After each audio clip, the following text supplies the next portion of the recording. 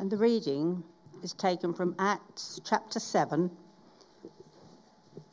starting to read at verse 2b to 16, and can be found on page 1098 in the Church Bibles. The glory of God appeared to our father Abraham while he was still in Mesopotamia, before he lived in Haran. "Leave your country and your people," God said, "and go to the land I will show you." So he left the land of the Chaldeans and settled in Haran. After the death of his father, God sent him to this land where you are now living. He gave him no inheritance here, not even enough ground to set his foot on. But God promised him that he and his descendants after him would possess the land, even though at that time Abraham had no child.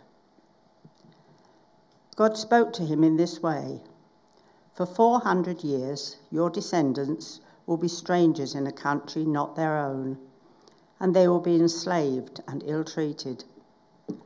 But I will punish the nation they serve as slaves," God said, "and afterwards they will come out of that country and worship me in this place." Then he gave Abraham the covenant of circumcision, and Abraham became the father of Isaac and circumcised him 8 days after his birth. Later, Isaac became the father of Jacob, and Jacob became the father of the 12 patriarchs. Because the patriarchs were jealous of Joseph, they sold him as a slave into Egypt. But God was with him and rescued him from all his troubles. He gave Joseph wisdom and enabled him to gain the goodwill of Pharaoh, king of Egypt. So Pharaoh made him ruler over Egypt and all his palace. Then a famine struck all Egypt and Canaan, bringing great suffering, and our ancestors could not find food. When Jacob heard that there was grain in Egypt, he sent our forefathers on their first visit. On their second visit, Joseph told his brothers who he was, and Pharaoh learnt about Joseph's family. After this, Joseph sent for his father Jacob and his whole family, 75 in all. Then Jacob went down to Egypt, where he and our ancestors died. Their bodies were brought back to Shechem and placed in the tomb that Abraham had bought from his sons at Hamor at Shechem for a certain sum of money. Thanks be for God for this reading. The second reading this morning is from Exodus chapter 1. You will be found on page 58. These are the names of the sons of Israel who went to Egypt with Jacob, each with his family: Reuben, Simeon, Levi, Judah, Issachar, Zebulun, and Benjamin, Dan and Naphtali, Gad, and Asher. The descendants of Jacob numbered 70 in all. Joseph was already in Egypt. Now Joseph and all his brothers and all that generation died, but the Israelites were exceedingly fruitful. They multiplied greatly, increased in numbers, and became so numerous that the land was filled with them. Then a new king, to whom Joseph meant nothing, came to power in Egypt. "Look," he said to his people, "the Israelites have become far too numerous for us. Come, we must deal shrewdly with them, or they will become even more numerous, and if war breaks out, will join our enemies, fight against us, and leave the country." So they put slave masters over them to oppress them with forced labor, and built Pithom and Ramesses as store cities for Pharaoh. But the more they were oppressed, the more they multiplied and spread. So the Egyptians came to dread the Israelites and worked them ruthlessly.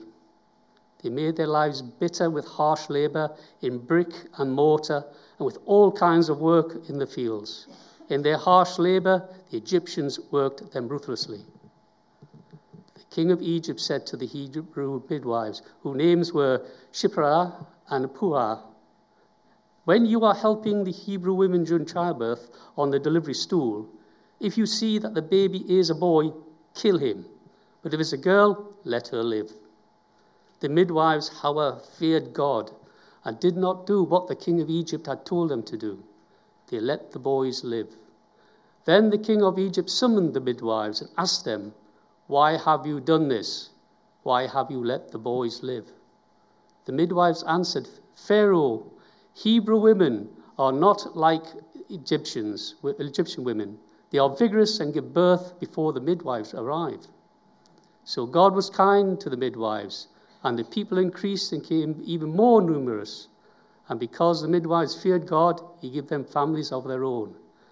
Then Pharaoh gave this order to all his people: "Every Hebrew boy who is born you must throw into the Nile, but let every girl live." This is the word of the Lord. Let us pray. May the words of my mouth and the meditation of our hearts be acceptable unto you, O Lord, our strength and our Redeemer. Amen. It is true that, as Tim said, I was really wanting to come and see you here. I didn't know what he meant by magnificent church. Maybe the structure is not that good.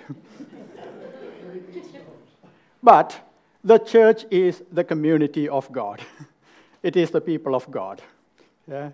It is the people that I wanted to meet up with. You only need to look at the number of people going forward for ordinations from this congregation to understand what you are. You are a group of people who discern God's will in your life. And you work together to proclaim the gospel of Christ. And you love one another. And you welcome strangers into your midst. And that's what we are all about. Okay? And that's why I am in the midst of you today. I had a few churches I wanted to visit, and this was one of them in the first few months. And I think I had a little bit of pressure from my previous secretary, my PA, Amanda, who was just retiring, to make sure that I come to her church, in the first few months of my ministry. You're beginning a series of reflections or studies based on the book of Exodus. If you begin to read the book of Exodus, you realize that this is about freedom. You are journeying towards your freedom. We will come back to that question later on, what exactly that freedom is. One of the things that you miss out when you begin reading the book of Exodus is the gap between the book of Genesis and Exodus. The events recorded in the last chapter of Genesis and the ones recorded in the first chapter of Exodus have 400 years between them. So you're talking about the story of God's salvation, but there is a gap. But how do we bridge that gap? I would say there is only one word to bridge that gap. That is promise. You read the end of Genesis. It is a record of Joseph's death. When Joseph dies, he reaffirms the promise of God. It keeps on happening in the book of Genesis. Abraham, Isaac, Jacob, and Joseph. All of them reaffirm the promise of God just before they die. They know that their life is just a little part of this whole journey. And they look forward and they tell their children, okay, life isn't over. Our journey isn't over. The promise is still there to be fulfilled. And you lead a life that encompasses the aspirations, hope, and demands and the requirements of the promise of God.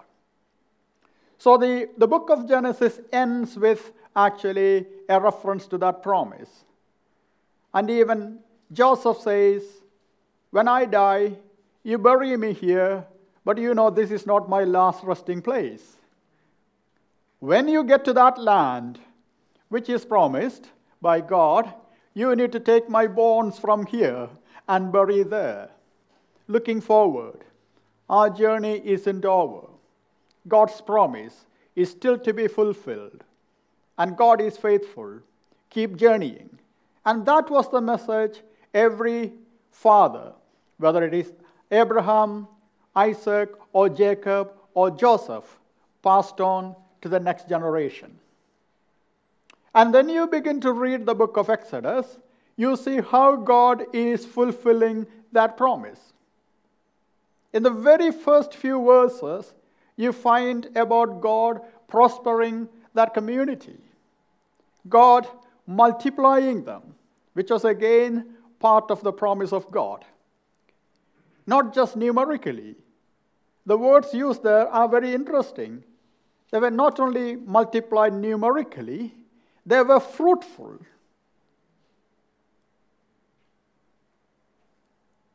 And so we will come back to that to see what exactly the promise meant.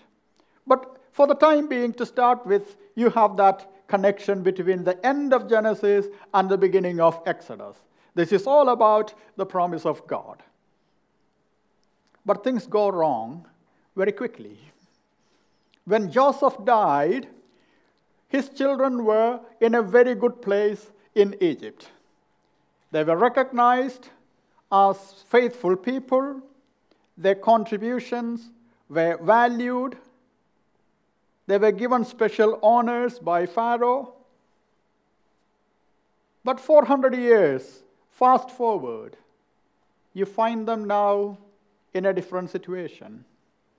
They are now being exploited. But as we focus on promise, I want to remind you about one mistake we make as Christians. Because we have this understanding that there is a big gap between the Old Testament and the New Testament.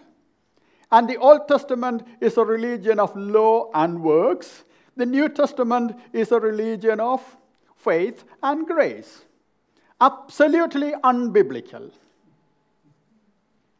Absolutely unbiblical. The promise is the theme that runs through the whole of the Old Testament. What is promise? It is God and God's initiative. Not because of Abraham's merit or anybody else's merit. God just made a promise. God cut a covenant on his own initiative. Doesn't say anywhere that Abraham had some particular gifts and talents or some merit because of which God called him.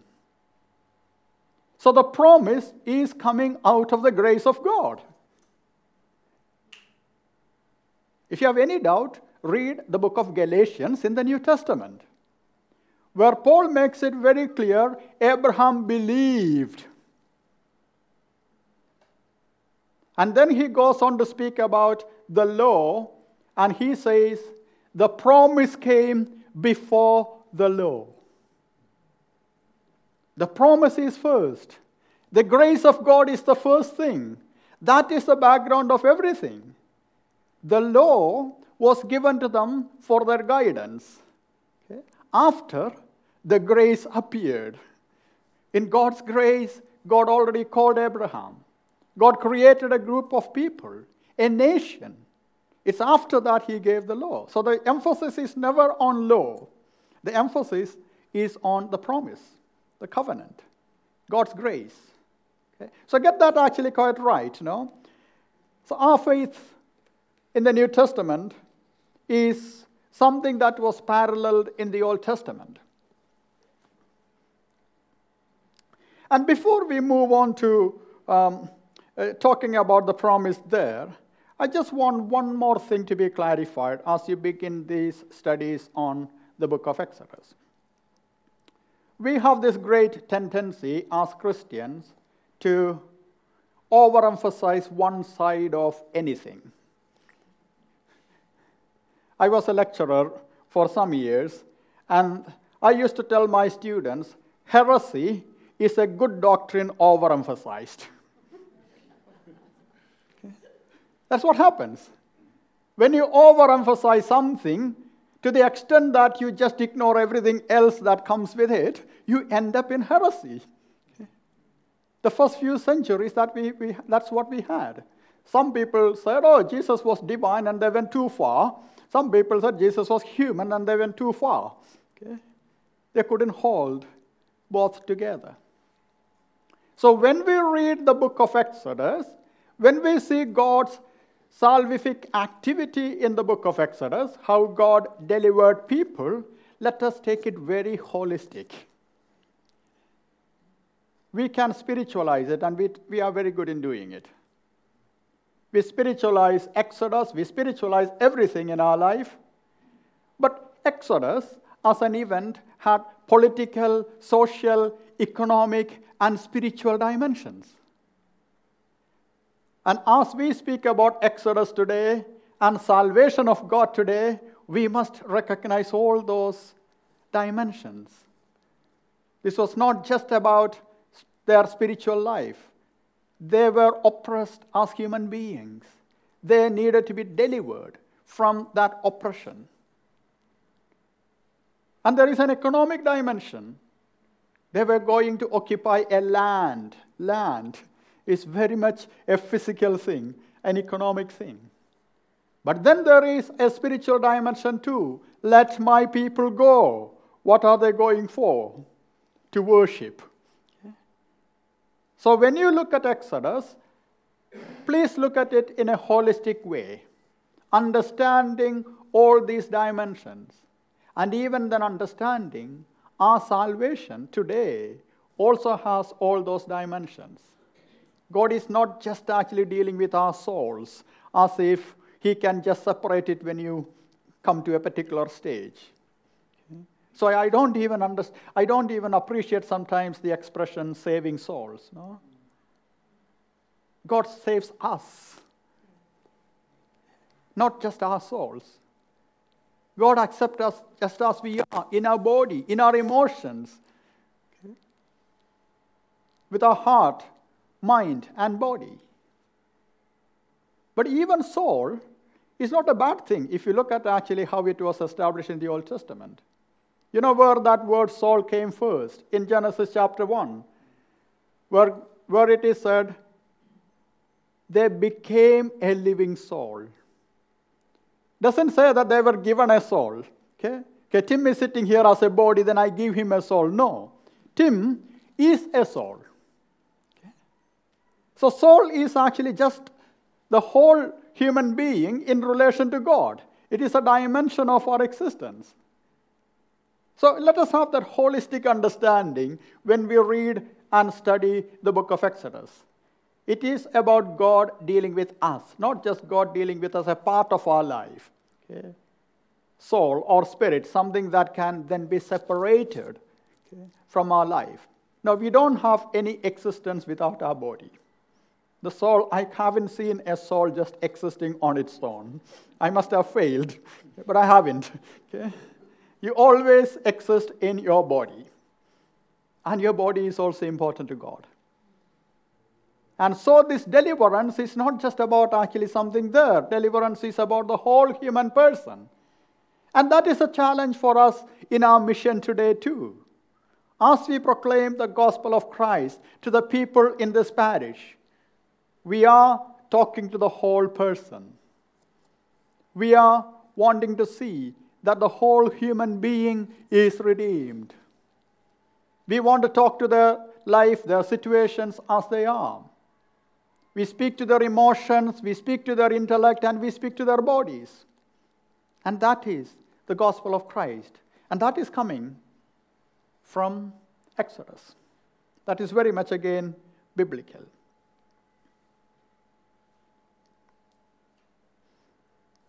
And then actually you focus on the promise of God.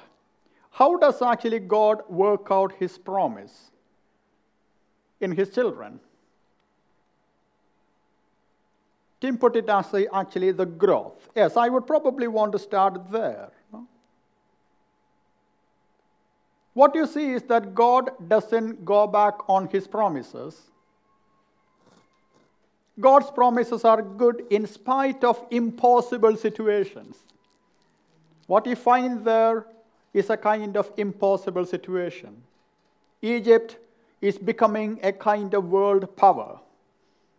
Pharaoh is no longer just a little king. He is the kind of emperor. He's becoming actually the kind of power around every other nation there. In one sense, there is no hope for these people, a small group of people who are very faithful there, but now being oppressed. Maybe it is when there is no hope, we need to actually turn to see the promise of God working.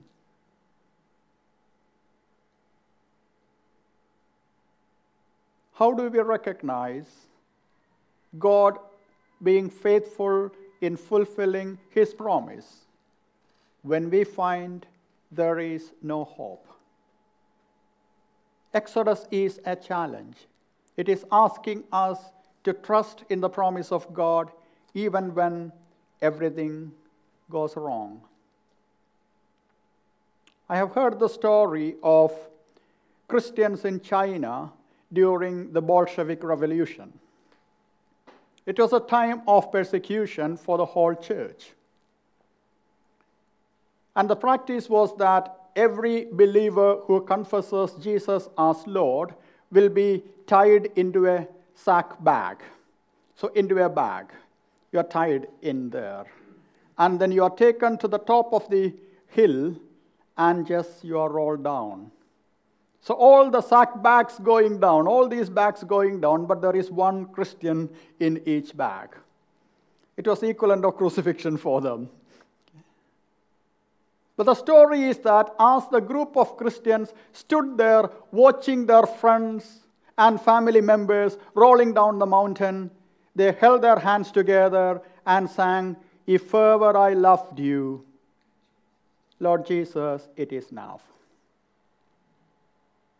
Trusting in the promise of God gives us courage and strength and confidence, even in that difficult situation, where we feel that we have no future. I may not actually survive, but this faith still survives. I may not exist, but the church will still exist. It will multiply, it will grow. These believers, this bunch of believers, were so convinced that their end is not the end of the church or faith. And that is the kind of faith God is asking us to embrace. Trusting in God's promise when there is nothing to hope for. You might probably have heard the hymn, when peace like a river attendeth my way. I hope you know the story behind that. It was H.G. Spafford who wrote that hymn. He was a friend of D.L. Moody. Moody was a great preacher in America. Spafford was a very rich man, a wealthy man, but he lost everything by some bad turn in his business. Real estate business, he lost everything. He became absolutely poor, and he didn't know what to do. That was the time he met up with D.L. Moody, and he became a Christian, and his family too. So Moody told him, you need a break. And he said, I don't have money. No, we will gather some money. You need a break. You need to go to England or somewhere. So they planned a trip to England by the sea, definitely. And they booked the tickets for the ship. But for the last moment, for some reason, he was not able to join the family. So he sent his family ahead. He said, okay, it is all booked, the holiday. You go ahead. I will join you once I have sorted out these things. Halfway through the journey, that ship actually sank in the sea. He didn't know anything at all for a few days, and then he got actually a telegram saying that saved alone from his wife, which meant she is safe, but the daughter's children have gone. And a few weeks later, he took actually a trip the same route. He wanted to come and join his wife. And when he came to that particular place, the other ship drowned. He went to the top of the ship, and that's when actually he sang that song. When sea is like a river attendeth my way, when sorrows like sea billows roll, whatever my lot thou hast taught me to say, it is well with my soul. We can sing confidently, even in a hopeless situation, when we know that God is holding us. He's still working out His word and His promise in our life. So you find the people, a very small community here, God multiplies them. The land was filled with them. That definitely takes you back to Abrahamic promise, no? You remember what actually God told Abraham. You will multiply. And not only that they multiply, they were fruitful, prolific, and strong. Those are the words used in my Bible. Depending on actually translations, I am sure there might be other words which are very encouraging. God's work doesn't stop when circumstances are difficult. You look at what happens. Herod orders all the boys to be killed. Any Jewish child, any Hebrew child born should be actually killed because he doesn't want this community to grow. So he was trying to stop the growth. We don't want any more of these troubles, any more of these people. Let us actually kill the boys. If you kill the boys, it is fine. Girls, we can actually marry, so the actually children will be then fine, no? Okay. But boys, yeah, they're dangerous. If they grow up and they multiply, okay. So you kill all the boys, girls fine, because we can absorb them into our community. They will become Egyptians then, no? But in spite of that plan, that clever plan, all the Hebrew boys were still born. None of them were actually killed. God works through some unexpected kind of sources. 2 midwives there. Just 2 midwives. They're not Hebrew themselves, but they feared God. Don't know which God, which understanding, what understanding of God they had, but they were used by God. God works through unexpected means and unexpected people. God uses sources that we never probably would have thought about to bring about His purpose.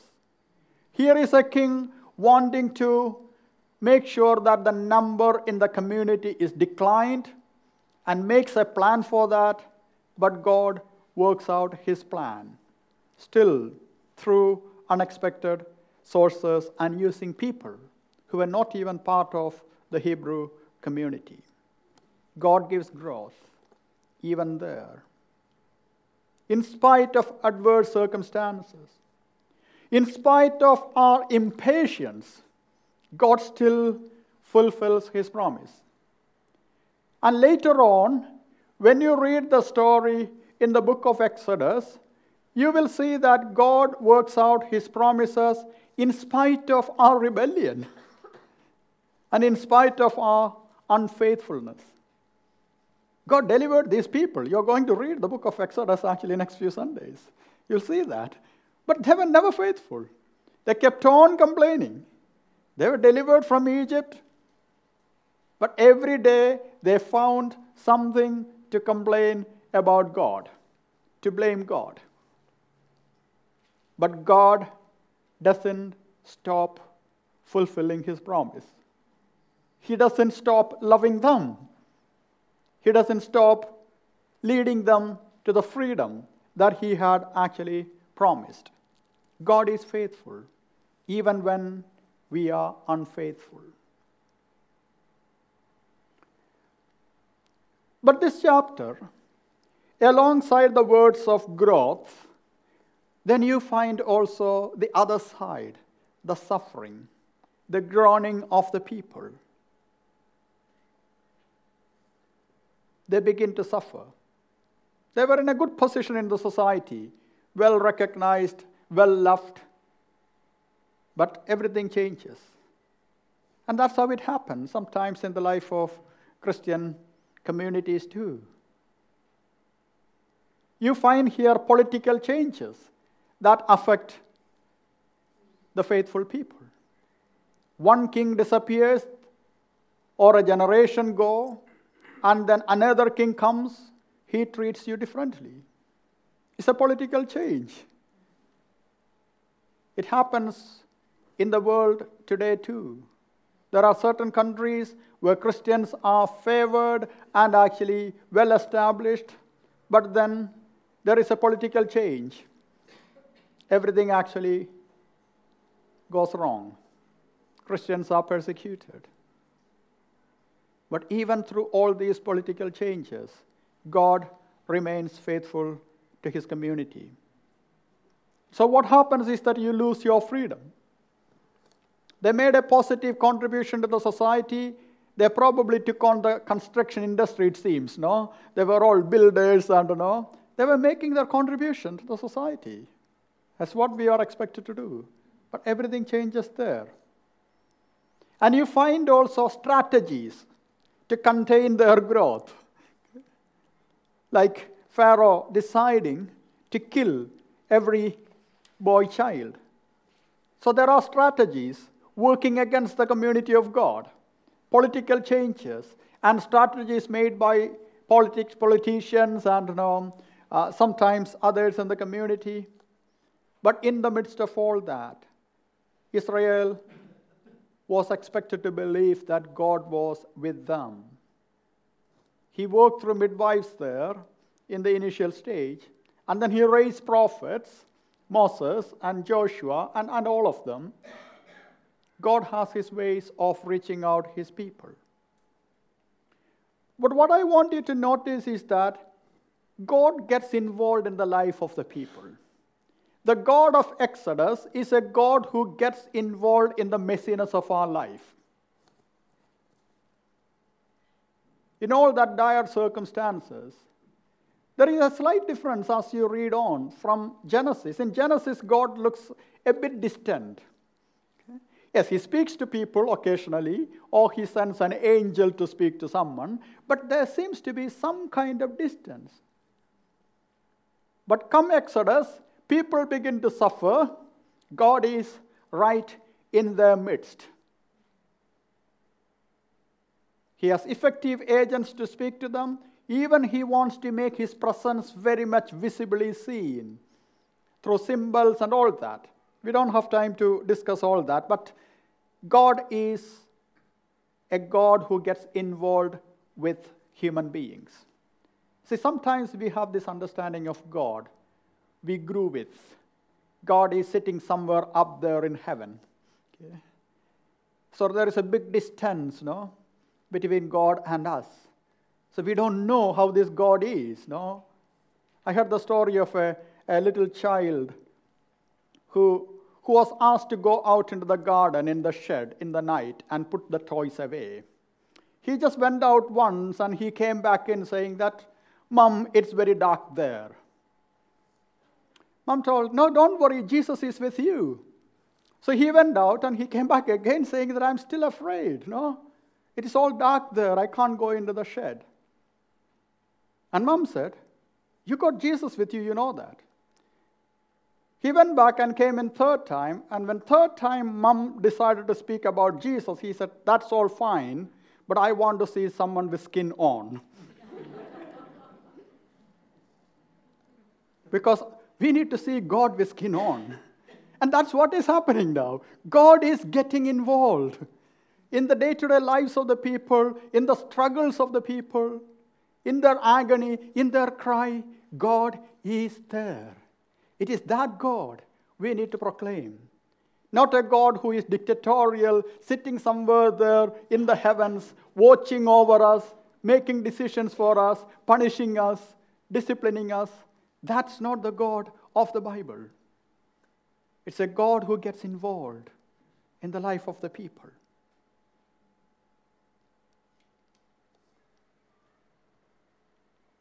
And it is actually difficult as we proclaim the gospel for people to see God. Sometimes our expressions even don't help. I remember actually a young lady who came to my office when I was a very young incumbent. Now, in my first incumbency parish, I was just 29. This young lady sat across my table and cried out her whole life. Abused several times in her life by people who were supposed to take care of her. She asked me the question, where was God when I was abused? You know that actually, I just came out of university, I was a lecturer and all that. I thought, I may have a rational explanation for all that. Nothing worked. I tried to say that God was around her, or God was with her, and or God is now with her. Nothing actually worked. At the end, actually being so sort of helpless, I looked at actually the crucifix just actually hanging on my study, on the wall of my study. And that actually brought something different to me. And I told her, when you suffered, it is God who suffered. It's not that God is with you somewhere. It is not that God is there to pick up the pieces. When we suffer, it is God who suffers. Exodus is teaching us the same. The suffering of his people is his suffering. God is so involved in the life of the people. Our experience, our suffering, our tragedies, they affect God. It is God who is persecuted. And actually you find that in the New Testament. Why do you persecute me? You know that question to Paul. Okay? No, he didn't persecute Jesus, but when you persecute the people of God, you are persecuting Jesus. Maybe we need to actually expand on that thought of God being abused, God being in poverty, God being persecuted. Because God is not standing away from us. He is with us, experiencing what we are going through. Maybe I need to leave it there. Let us, in spite of our inability intellectually, hold on to the promises of God. It doesn't depend on our feeling. Sometimes people tell me, I can't feel God. I said, God is not about your feeling. Okay? If you trust your feelings and emotions, probably you may not find him anywhere. God knows our inability to believe even. God knows that we are not capable of understanding him. But there is a challenge, a call here, to recognize that he is there, even when you cannot see him, even when you cannot sense him, even when you do not find any sense of God's presence in your long prayers, when you feel so dry. God is there because he is faithful. He has made a promise. That is essential to God's character and nature, that he is faithful. Doesn't depend on your response even. Doesn't depend on whether we are faithful or not. He is still faithful. Let us hold on to that promise and see how God works out his promises in our midst, in our communities, in our church, in our fellowship. and in our own personal lives. Amen.